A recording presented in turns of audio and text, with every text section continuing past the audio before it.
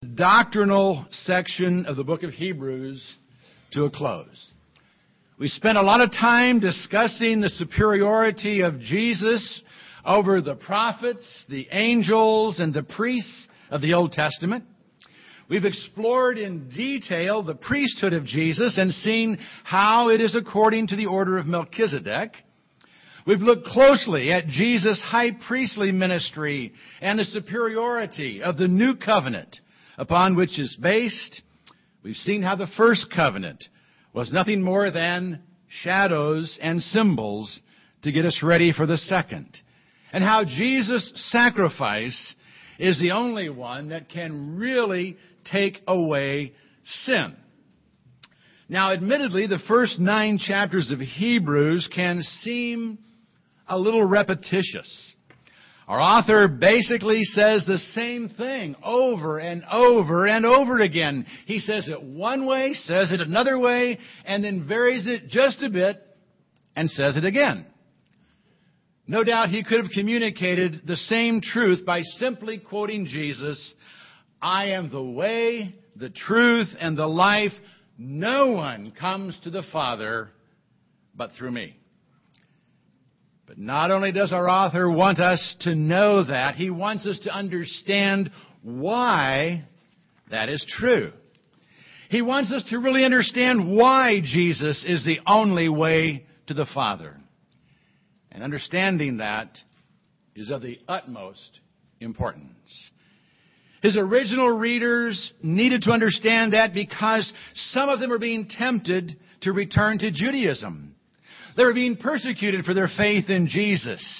And if they would just return to Judaism, which was a recognized legal religion in the Roman world, the persecutions would stop. Many therefore rationalized that since they would still be worshiping the same God, it wouldn't make all that much difference. He wants them to realize that Jesus, in fact, makes all the difference in the world. So what he had to say was extremely important to Christians living around 70 AD. But it's equally important today. In a day when tolerance goes beyond recognition of the freedom for all to believe as they choose, to the conviction that everything anyone believes is equally true, is not socially acceptable to make universal truth claims. And while one religion may be as good as another when it comes to an ethic to live by, being reconciled to God is an entirely different matter. There's only one way a sinful man can be reconciled, be brought back to his Creator, and that is through the Lord Jesus Christ.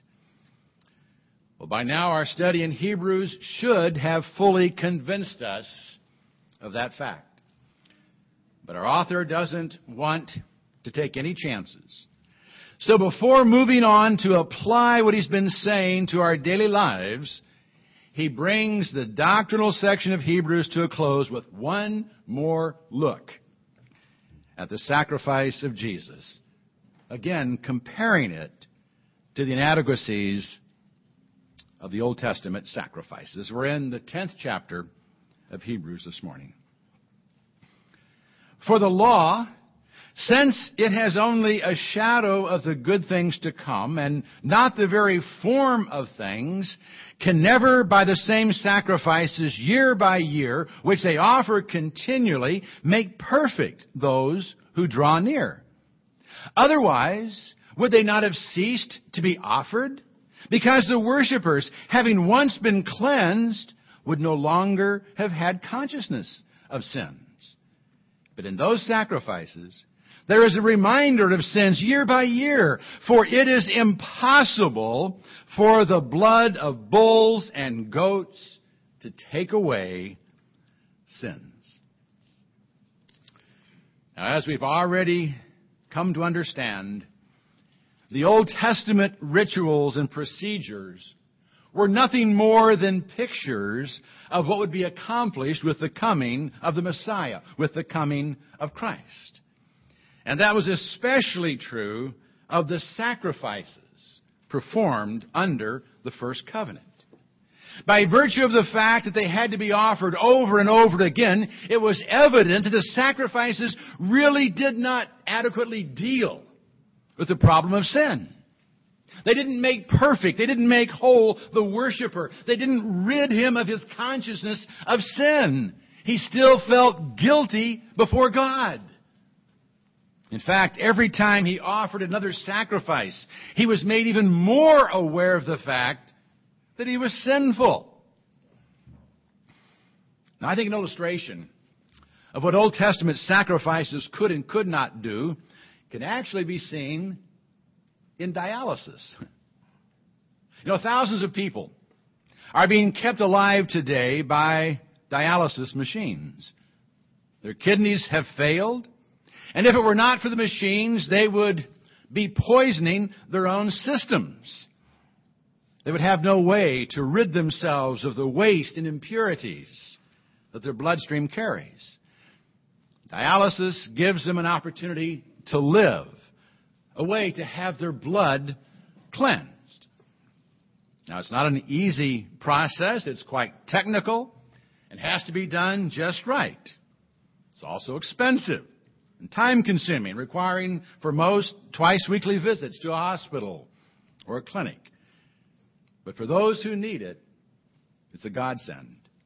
It offers them a chance to live.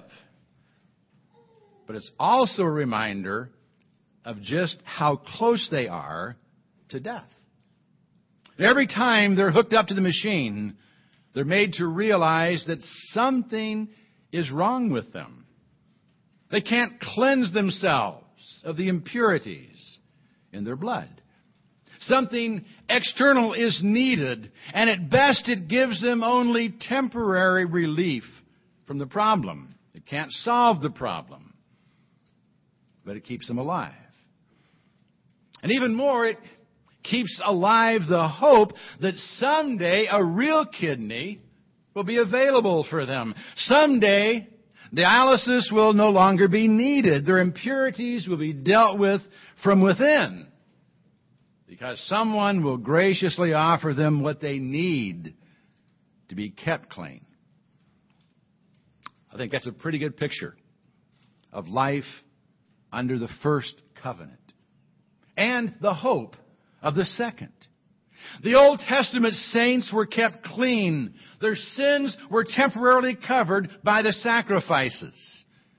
But the real hope was for something permanent, something yet coming, a real cure for their sinful condition.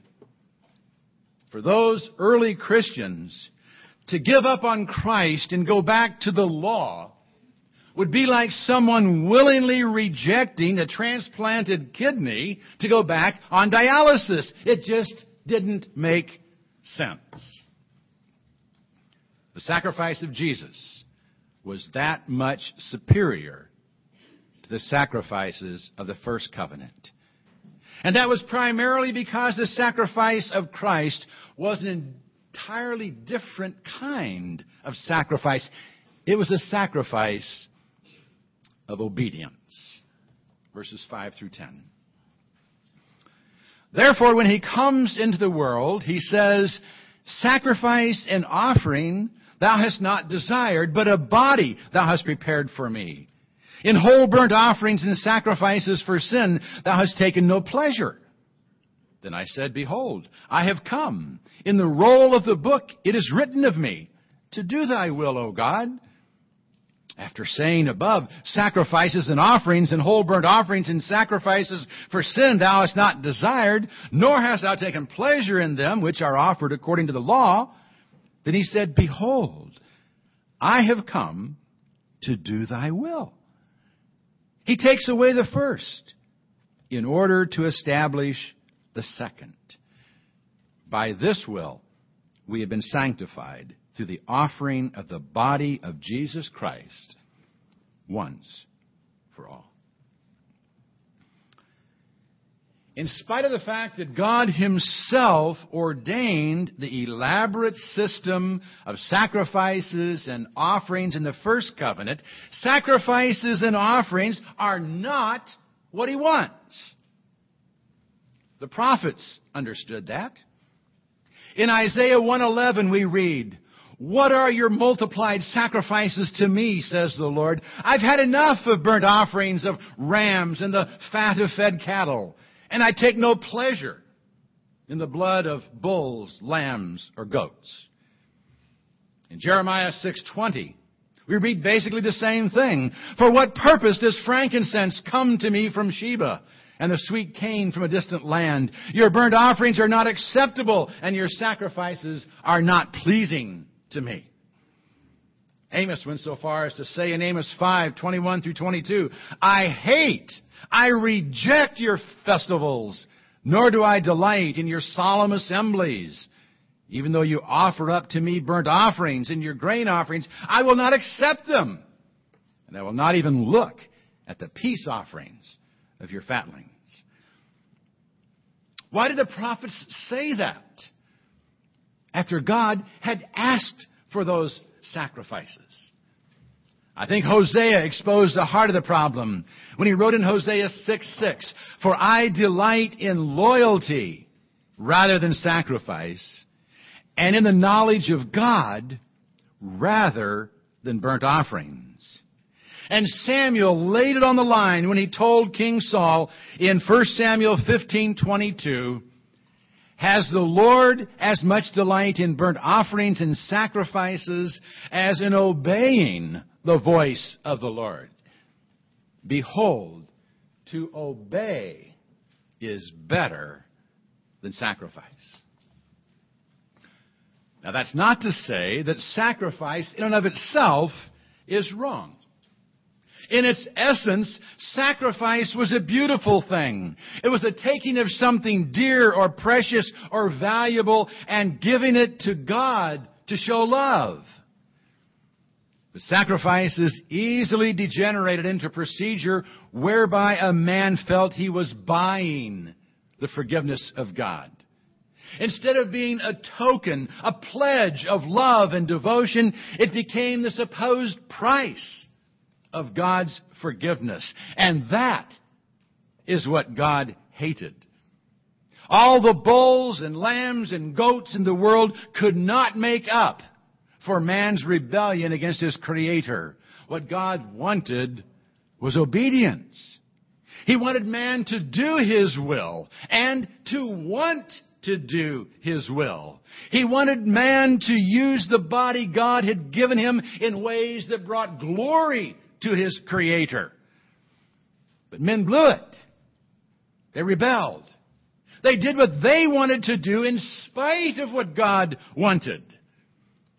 And then, instead of recognizing that God Himself would pay the price for the rebellion someday, and expressing their love and faith in His love through offerings and sacrifices, men began to think that their token offerings would make God forget about the rebellion, would pay the price for their sin. But that was never God's purpose in ordaining sacrifices. He ordained them only to remind men that their obedience was incomplete and that something had to be done. Something they could not do for themselves. A life of perfect obedience had to be lived. And then that life would have to be sacrificed to pay for man's rebellion. In the course of time, God prepared the body that would fulfill that purpose. His Holy Spirit prepared a special body within the womb of Mary that God's own Son, part of God Himself, would inhabit. And then, through that body, a perfect life could be lived. A life perfectly in tune with the will of God. God would become what He intended man to be. And then, to express the horror of sin and its consequences, And to pay the penalty that rebellion against God demanded, the Son of God died for us. He lived a life of perfect obedience and died in perfect obedience to the demands of justice. That's what God wanted. Total commitment to Him. And He demonstrated it through His Son. Jesus did the will of God. And because He did, God accepted His life and death as the perfect sacrifice for our sins. Through that one sacrifice of perfect obedience, God made possible our sanctification. He made it possible for us to be forgiven of our sins and to be put to proper use. And that's what sanctify means, to be put to proper use. We were created for fellowship with God. And now, because of Jesus, we can fulfill that purpose for which we were created. We can have personal fellowship with our Creator, and Jesus makes it possible. He made it possible by one perfect sacrifice of obedience. One final sacrifice for sin. Verses 11 through 18. And every priest stands daily, ministering and offering time after time the same sacrifices, which can never take away sins. But He, having offered one sacrifice for sins for all time, sat down at the right hand of God, waiting from that time onward until His enemies be made a footstool for His feet. For by one offering He has perfected for all time those who are sanctified. And the Holy Spirit also bears witness to us. For after saying, "This is the covenant that I will make with them after those days, says the Lord, I will put my laws upon their heart, and upon their mind I will write them." He then says, "And their sins and their lawless deeds I will remember no more." Now where there is forgiveness of these things, there is no longer any offering for sin. Our author begins this passage with a very subtle contrast that you might have missed. He notes that priests stand, ministering and offering sacrifices daily that in reality can never take away sins. There's no finality to their work. They're always ministering. The tabernacle didn't have any chairs in it. There's no time to sit down. Their work was never finished. By way of comparison, Jesus offered one sacrifice, the sacrifice that truly did take away sins, and then He sat down at the right hand of God. His job as Savior was done. The price had been paid. All He has to do now is let the Word and the effect of His sacrifice spread throughout humanity. Victory over sin has been won and has been made available through the one sitting at the right hand of God. Someday all men, even the enemies of Christ, will bow before Him, acknowledging His lordship. But there will be no fear in the hearts of those who have bowed before Him in life and have asked Him to make them acceptable to their Heavenly Father. In fact, they will appear before God with no sense of guilt whatsoever because their sins will have been forgiven. And that's not to say a Christian should never feel guilty. If we sin, our conscience, under directions from the Holy Spirit, should make us aware of that sin. But then we should remember that Christ has dealt with that sin. And that He did so even before the sin was committed. And that if in faith we trust Christ to keep us clean, we are clean. Because of Christ. There's no longer a need to feel guilty before God. Only grateful. Grateful that Jesus did what we could not do. He lived a life of perfect obedience. And through that perfect obedience made possible the forgiveness of our sin. We no longer have to worry about an external law. A law that points out how sinful we are. Now we have God's will imprinted on our heart, and the promise that even when we fail to perfectly follow His will, our sins are forgiven and remembered no more. They're gone. They have been forgiven. And there's no longer the need for additional offerings for sin. Now, obviously, that doesn't mean God no longer desires obedience. That He no longer wants His people to follow His will. It simply means that our obedience is not a sacrifice for sin. That the things we do or don't do are not what make us right with God. Things were made right for us. Jesus made them right. Now we simply obey our Lord out of love, out of gratitude. We obey Him to show how much we appreciate what He's done for us through Jesus. We obey Him not because some law says we have to, but because we want to.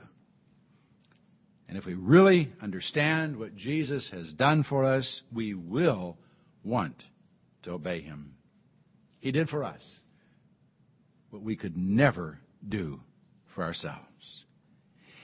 He offered up to God the sacrifice of perfect obedience so God would be able to accept our imperfect obedience as an expression of love and not as an imperfect attempt to find forgiveness for sin.